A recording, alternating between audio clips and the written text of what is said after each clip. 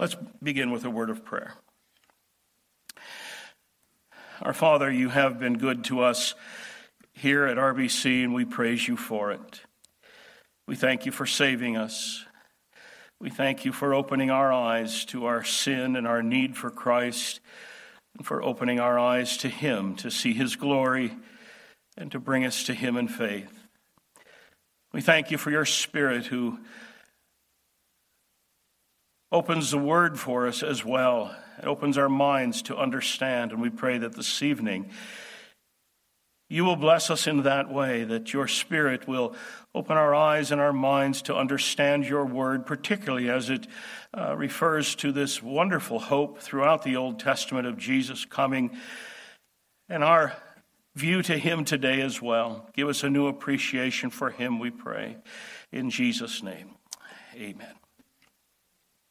Open your Bibles, if you will, to Hosea, the prophet Hosea, chapter 3.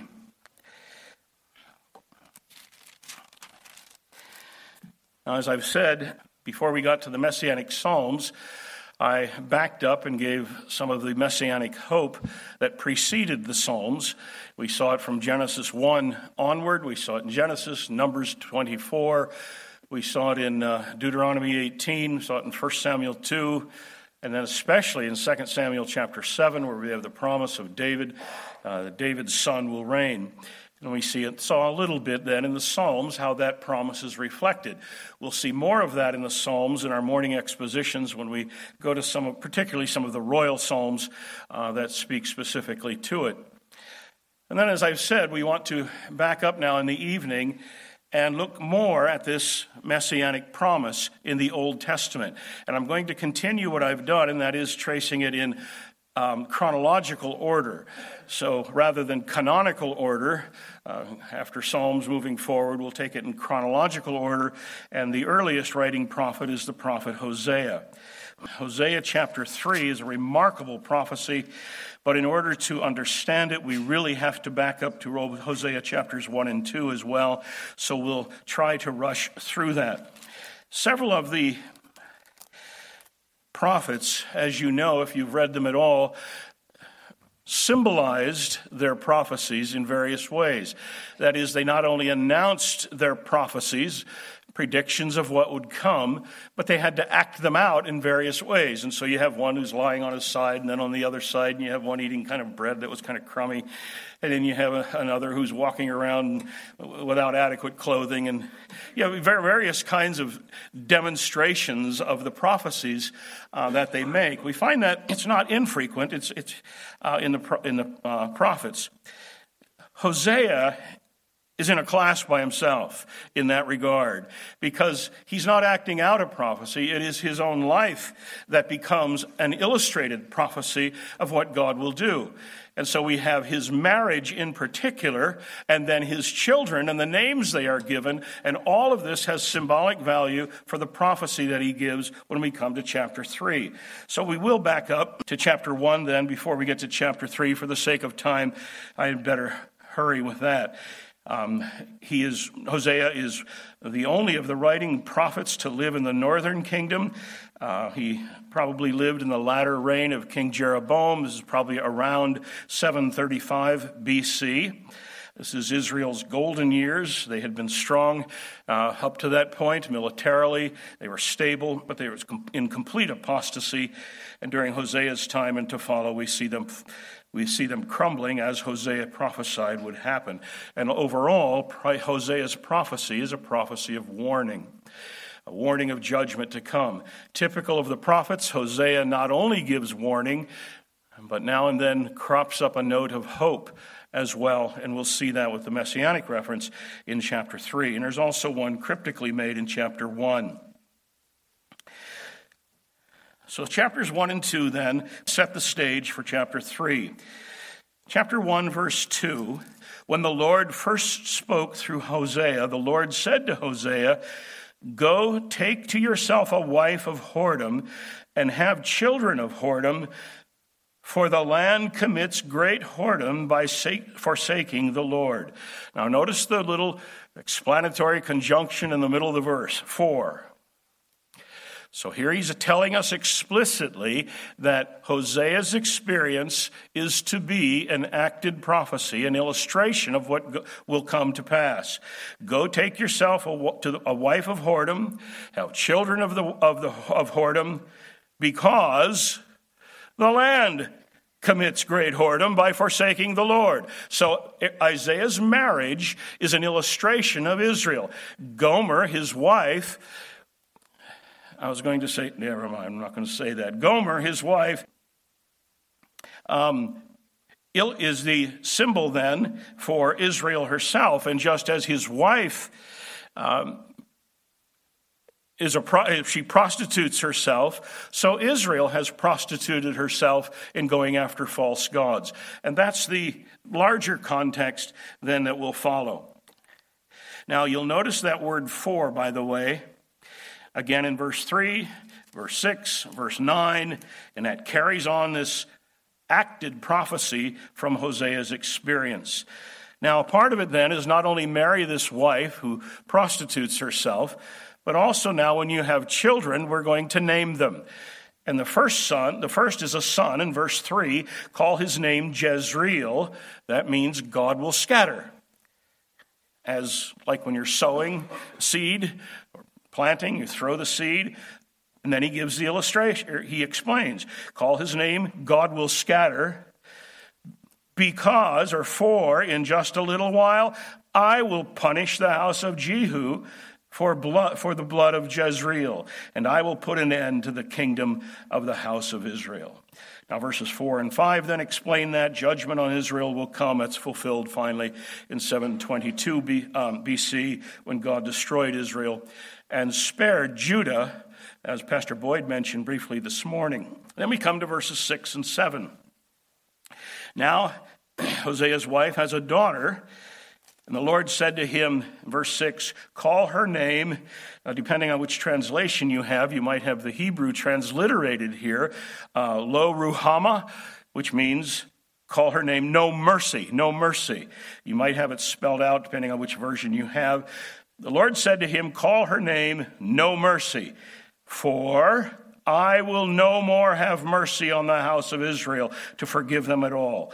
But I will have mercy on the house of Judah, and I will save them by the Lord their God. I will not save them by the bow or by the sword or by war or by horses or horsemen. Again, this fulfilled in 722. God destroyed Israel.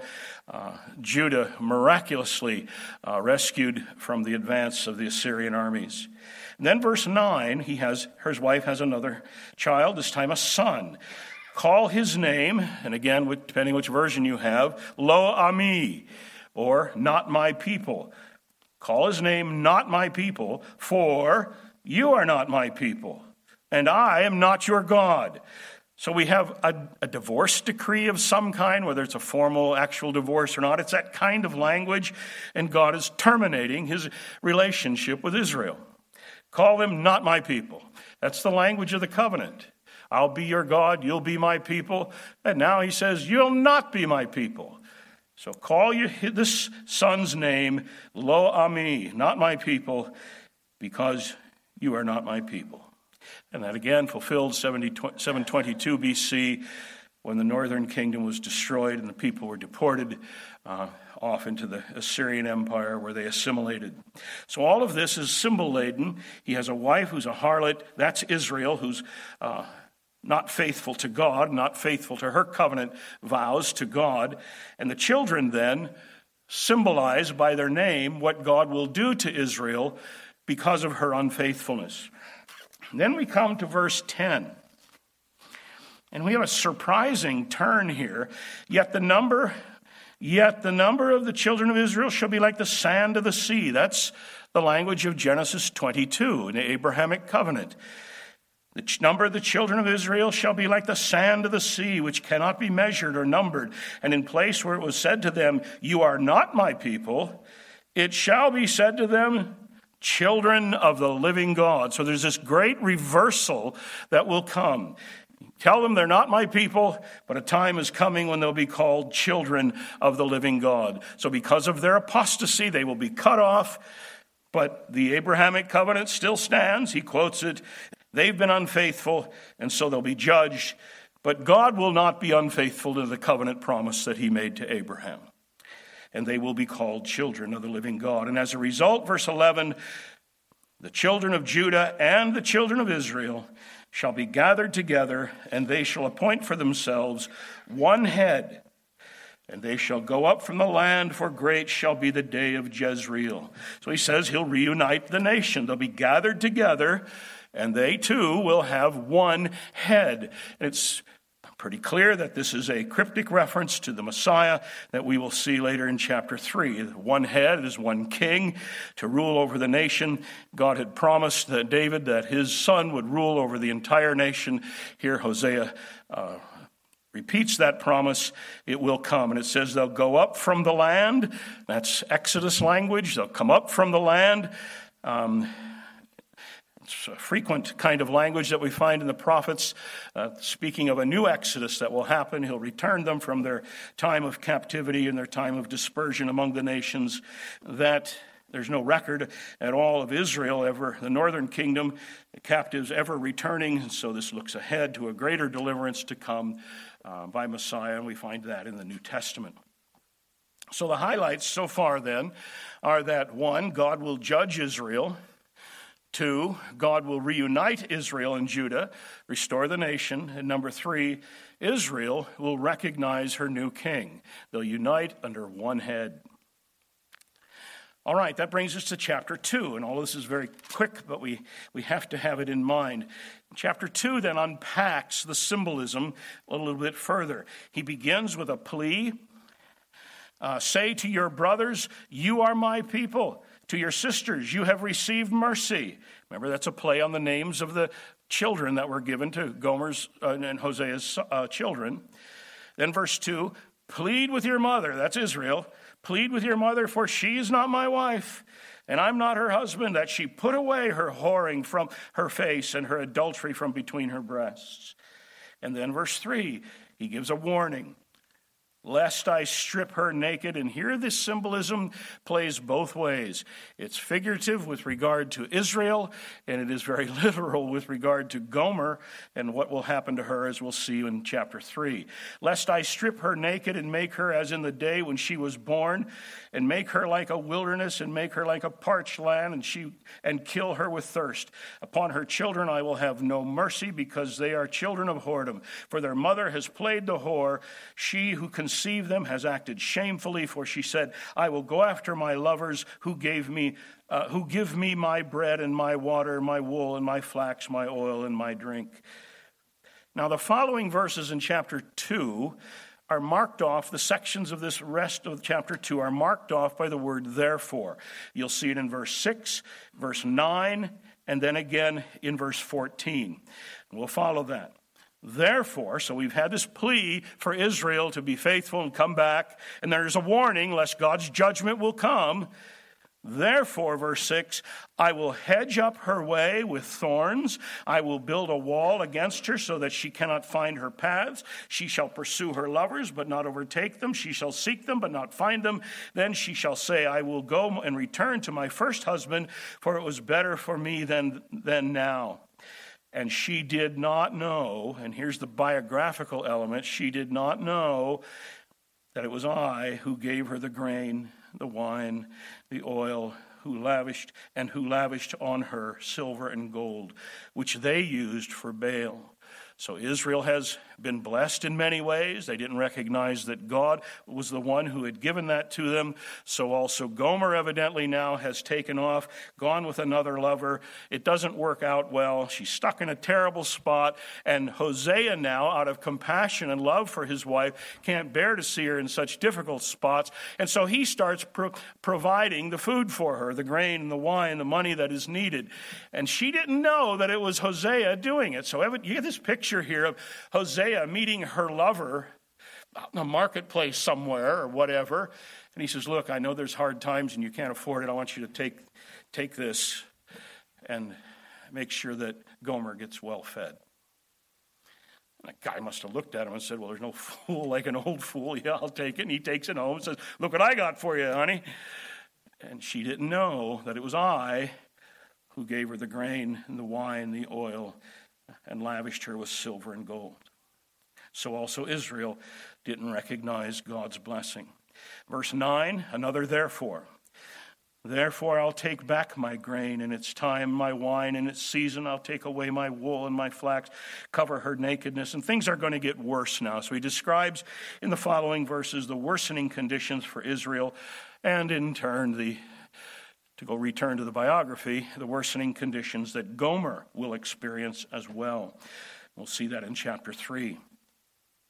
Chapter 2, verse 14, begins with our third therefore. But here again, like we had in chapter 1, we have a surprising turn.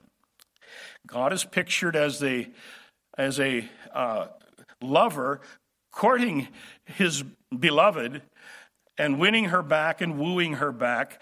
And in fact, he says, I'll make a covenant with her, establish a new covenant.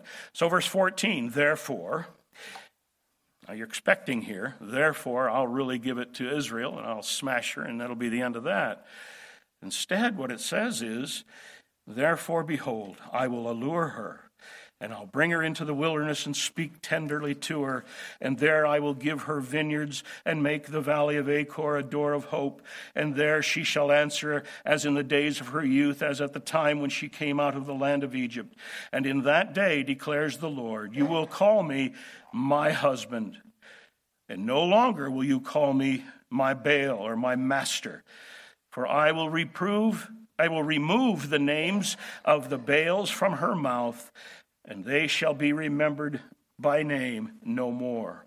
And I will make for them a covenant on that day with the beasts of the field, the birds of the heavens, the creeping things of the ground, and I will abolish the bow, the sword, and war from the land, and I will make you lie down in safety. And I will betroth you to me forever.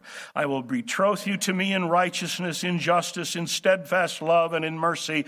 I will betroth you to me in faithfulness, and you shall know the Lord. And in the day that I will answer, declares the Lord, I will answer the heavens, and they shall answer the earth, and the earth shall answer the grain, the wine, the oil, and they shall answer Jezreel, and I will sow her for myself in the land. Now notice here the pun going on. You named your child Scatter, because God will scatter Israel, that sowing idea. But the scattering can mean spreading out, but it also can have the pun, the idea of planting and sowing in that sense. And he plays on that here, verse 23, I'll sow her for myself in the land, and I will have mercy on no mercy. And I will say to not my people, you are my people. And he shall say, you are my God. Again, this is the language of the covenant. We find it back in Leviticus chapter 26, where God promises in covenant that you'll be my people, I'll be your God. And now that language is picked up. In other words, the relationship is restored. In verse 18, he's going to make a covenant with them. Clearly a reference to the new covenant. Some of that language is here. Like in verse 20, they shall know the Lord. It's clearly the language of the new covenant that we find in Jeremiah chapter 31, also in Ezekiel 26, other places. So recall chapter 1 and verse 11. The children of Judah and the children of Israel shall be gathered together, and they shall appoint for themselves one head, and they shall go up from the land. It seems to be what he's saying again now by the end of verse 18, end of chapter 2, that there'll be this great reversal and God will win them back. All right, all of that then is the backdrop of this remarkable prophecy of chapter 3, verses 1 to 5. Here we have Hosea resumes the symbolism of his marriage. In verse 1, the Lord gives a command to Hosea, tells him what to do. Verses 2 and 3, Hosea carries out that command. And then verses 4 and 5, the Lord interprets it or explains what it all means and symbolizes. So verse 1, God's command to Hosea, go love a woman who is loved by another man and is an adulteress, even as the Lord loves the children of Israel. So they turned to other gods and loved cakes of raisins. Now, that's a reference to part of the pagan feasts. The raisin cakes was part of it, and so that's the reference there. They turned to other gods and love raisin cakes. So now she's away from Hosea. She's with another man. Even as, that's the language he uses, even as, that makes the symbolism explicit. His wife illustrates what Israel has done. She's run off with another guy. Israel has run off to other gods. And God loves her, though. And even though he loves her, Israel loves raisin cakes. She loves the pagan feasts. So, verse 2, Hosea carries out what he was told to do. So I bought her. That's the language of redemption. I bought her for 15 shekels of silver and a homer and a lettuce of barley. So now Gomer is now being sold, presumably as a slave, maybe from her pimp. Anyway, she's up on the auction block, presumably because of debt. And Hosea now finds his wandering wife on the auction block being sold as a slave. She's stripped naked, to use the language of chapter 2. She's destitute. She's up on the auction block to be sold. We saw that, you remember, back in chapter 2, verse 3, lest I strip her naked and make her as in the day she was born. Chapter 2, verse 10, I'll uncover her lewdness in the sight of her lovers. So Hosea, unbelievably, finds his wife on the auction block, stripped naked, and God commanded him to love her. And he says, I love her. I'll buy her back. And so it gives you the price of the transaction. He buys her back, and now Gomer is back with Hosea, and now he owns her. She's his by way of redemption. She belongs to him. And so verse 3, he says, I said to her, you must dwell as mine for many days. You shall not play the whore or belong to another man, so will I also be to you. The idea here is that there'll be no conjugal relations of any kind now, not with another man, and for a time, not even with Hosea, though she is his wife, and she's been brought back to him. There's a temporary, some kind of a probationary guideline here before the relationship is finally restored and the marriage consummated again. So Gomer has to abstain from prostitution, even from relations with her husband.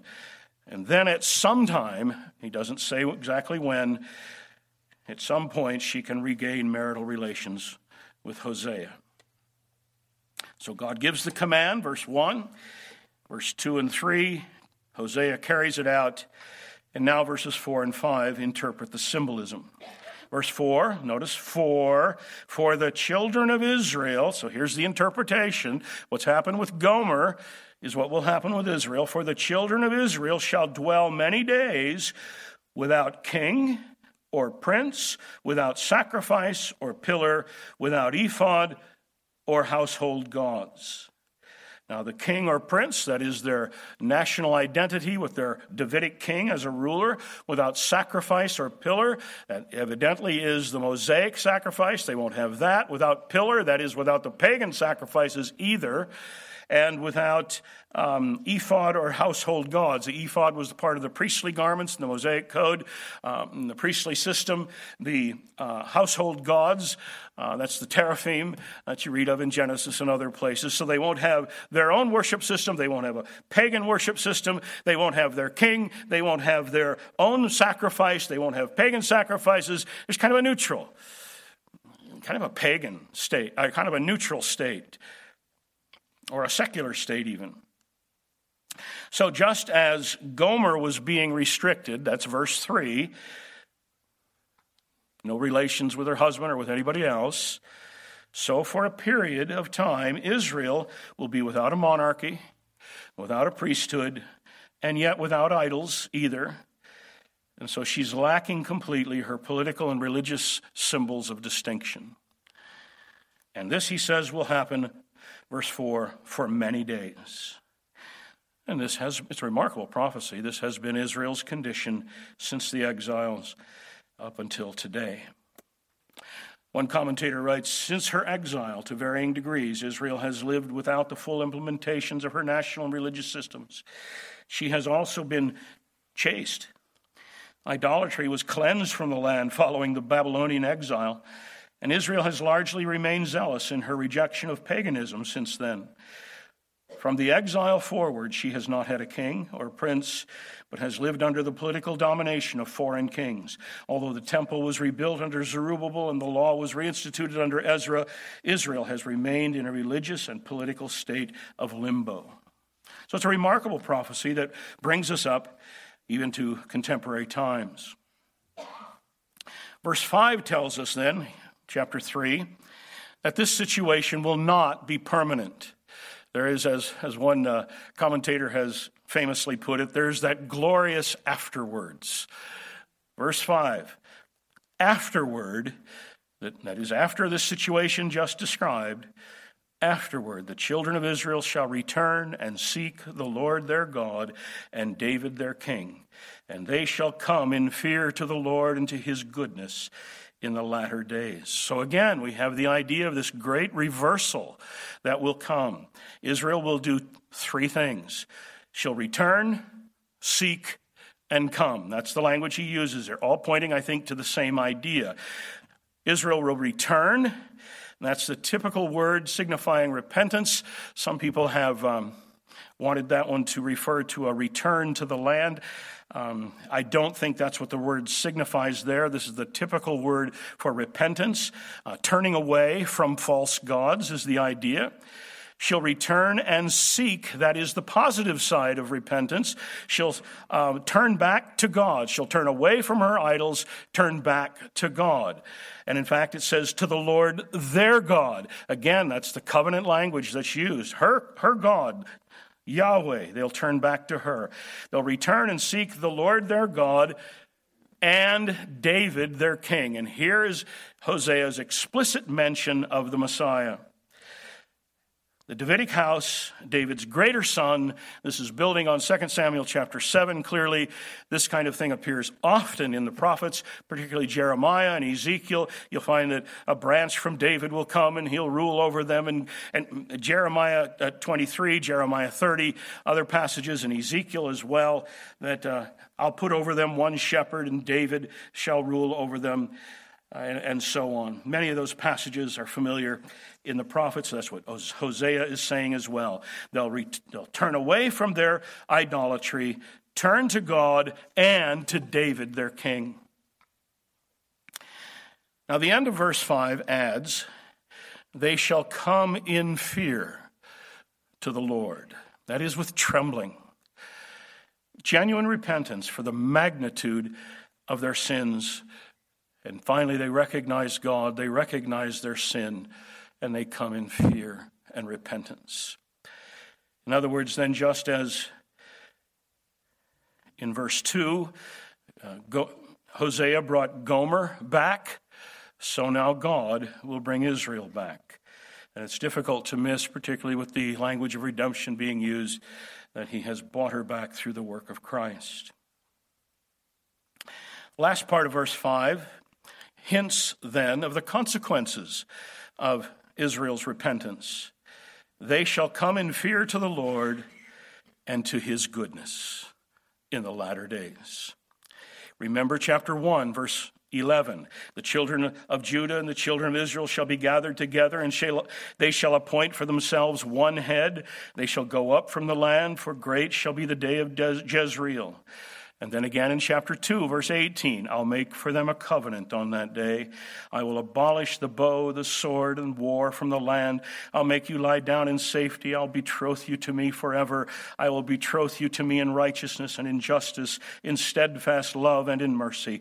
I'll betroth you to me in faithfulness, and you shall know the Lord. Well, this is a familiar note in the prophets. We find it frequently through the prophets. There's prophets of judgment that will come, and then these notes of hope arise. Israel return to God, to the Lord, or return to a time of blessing, but only when she returns to the Lord in repentance. So, for many days, Israel will be in this limbo state, without her own distinction, without her own sacrifices, and so on. But God will buy her back, and afterwards she'll return, she'll seek, and she'll come. All right, some observations here, and then some notes about interpretation and some of the differences that come with that. First, some observations about Messiah. First of all, what we learn here is what we should know already, and that is Messiah will be a descendant of David. They'll return to David, their king. Now, it's hard to miss 2 Samuel 7 in that. Number two, and this is fascinating, and we'll see this more in the messianic prophecies of the Old Testament. Messiah is closely associated with Yahweh, and yet he's distinguished from him. They'll return to the Lord and to David their king. Return to the Lord their God and David their king. You can't return to the Lord your God without returning to the Davidic king. You can't return to David your king without returning to the Lord. There's some close association. I think there are overtones here of the deity of Messiah. He's the son of David. He's also the son of God. We'll see much of that in some of the other prophecies where it's even more clear than that. But that's common in the David prophecies.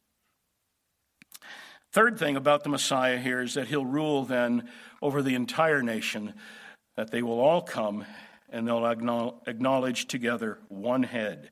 It will be David, their king. And then a few observations about Israel. One, the passage promises a future of promised blessing. That lies on the surface of the passage. Number two, she will never have this blessing apart from repentance from sin and acknowledgement of her Messiah.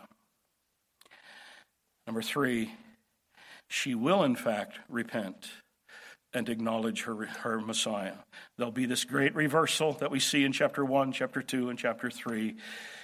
Chapter 3, verse 5, the children of Israel shall return and seek the Lord their God and David their king. And that will conclude her time of exile. And there'll be this, what I mentioned earlier, this glorious afterward. All right, now for the things that are making some of you nervous. What about time frame, fulfillment, and how does all of this work out? Verse 5 tells us that this will be afterwards, in the latter days. Afterward, the children of Israel shall return and seek the Lord their God and David their king, and they shall come in fear to the Lord and to his goodness in the latter days. Afterwards, that is after this time described in verse 4, after that time will be in the latter days. Expression latter days consistently in the prophets refers to the time of the Messiah.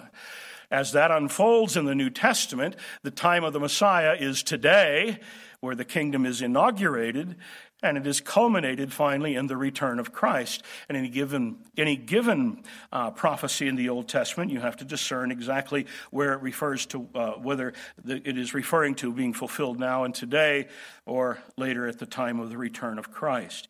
It seems to me that this is very clearly a reference to a prophecy of the return of Christ, when Israel acknowledges her Messiah and receives him as such. That just seems to me to lie on the surface of the passage. And I think there's one important passage in the New Testament that's often overlooked that refers to this and to the similar prophecies. And if you will look at that in Matthew chapter 23. Matthew chapter 23. Matthew chapter 23. In this chapter, Jesus, like Hosea and like so many of the prophets, is castigating Israel for her unbelief, and says that, and finally pronouncing judgment on her and all of these successive woes that he gives to Israel throughout chapter 23. And then we have this lament in verses 37 and following. Matthew 23:37. O Jerusalem, this is Jesus speaking. O Jerusalem, Jerusalem, the city that kills the prophets and stones those who are sent to it. How often would I have gathered your children together as a hen gathers her brood under her wings, and you would not. See, your house is left to you desolate. That's just like the prophets. And also just like the prophets, Jesus says, "For I tell you," verse 39, "you will not see me again until you say, 'Blessed is he who comes in the name of the Lord.'" Jesus' explicit statement that Israel one day will receive her Messiah and acknowledge her as such. And one day she will say, "Blessed is he."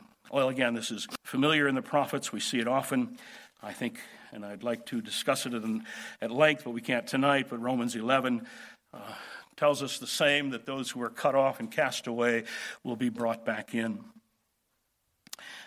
Some more notes on interpretation. Among the Reformed, the interpretation of this passage historically has been somewhat mixed. Postmillennialists, many of the Puritans, have read it just at its face value. It looks like a time when Israel will say, "Blessed is he," and they'll acknowledge her king, David, her king. That has been a very frequent take that is taken. I'm not sure if we can say majority, but it might be, historically speaking. Today, among amillennialist interpreters, they will refer this passage to a prophecy of Israel to the church. So it's the church that will receive her Messiah. Some of them will say that it's the remnant that will receive it.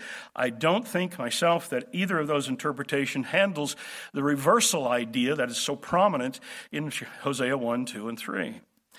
And in fact, John Murray, who's a prominent amillennial interpreter, took strong exception to those who argue that way. And he pointed to Matthew 23, verse 39, as one of the proof texts, saying we just can't deny that one of the precursors, he said, to the return of Christ will be the repentance of Israel. Whether that happens sometime before or at the return of Christ, he said, can't be finally determined, but it is a precursor of the return of Christ. There it is. Israel will say, when Jesus comes, "Blessed is he." Murray also refers to Romans 11 for the same. Now, then none of this settles the millennial question, but premillennialists usually have taken this interpretation. Dispensational premillennials certainly have, but I think it's the one that takes the passage at its face value. A couple of quotes from others, some Reformed guys. From James Montgomery Boyce, pastor at 10th Pres down in Philadelphia for many years. In view of this verse, Hosea 3, verse 5, in view of this verse, I do not see how so many scholars can deny that there will be a regathering of Israel and a national repentance of Israel in those last days that are yet to come. Some will say that the promise has already been fulfilled. Israel was scattered in the period following the falls of Samaria and Jerusalem, but she was regathered at the time of Ezra and Nehemiah. Unfortunately, this regathering does not fit the prophecies. During that period, there was no king, as Hosea clearly foretells, and there was no true national repentance. In fact, that period climaxed in the rejection of God's Messiah. And then everyone's favorite, Charles Spurgeon, on Hosea 3, verse 5. A brief word may suffice on this prophecy. I think that no reader of Holy Scripture can doubt but that the seed of Abraham, however long they may be in blindness, will at the last obey the Messiah, Jesus, the Son of David. And in those days, the goodness of God to them will be so extraordinary that they shall fear and wonder at it, constrained by the gratitude that they will be numbered among the most earnest servants of the Lord. May the Lord hasten so blessed a consummation in his own time. Oh, that the happy days would dawn when Israel's son shall acknowledge Jesus of Nazareth, the King of the Jews, to be the Messiah that was promised of old. All right, so we're looking at these messianic prophecies. Many of these prophecies will look to Jesus' birth. Some will talk about his work, his miracles, some about his death. We'll see that in Isaiah 53. Usually the messianic prophecies speak of his rule. Hosea chapter 3, I think, tells us very plainly that the Messiah will be recognized by Israel in days yet to come. Again, verse 5, the children of Israel shall return and seek the Lord their God and David their king. and they shall come in fear to the Lord and to his goodness in the latter days. All right. Next time, I think we will look at either Amos or Micah next time for a messianic prophecy. Let's stand and be dismissed in prayer.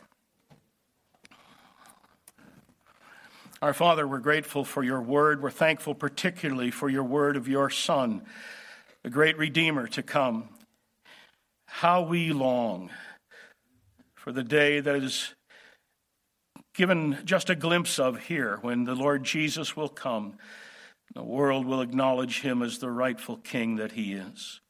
Lord, we pray that you will hasten that day. Until then, we pray that you will keep us faithful to him. In his name we pray. Amen.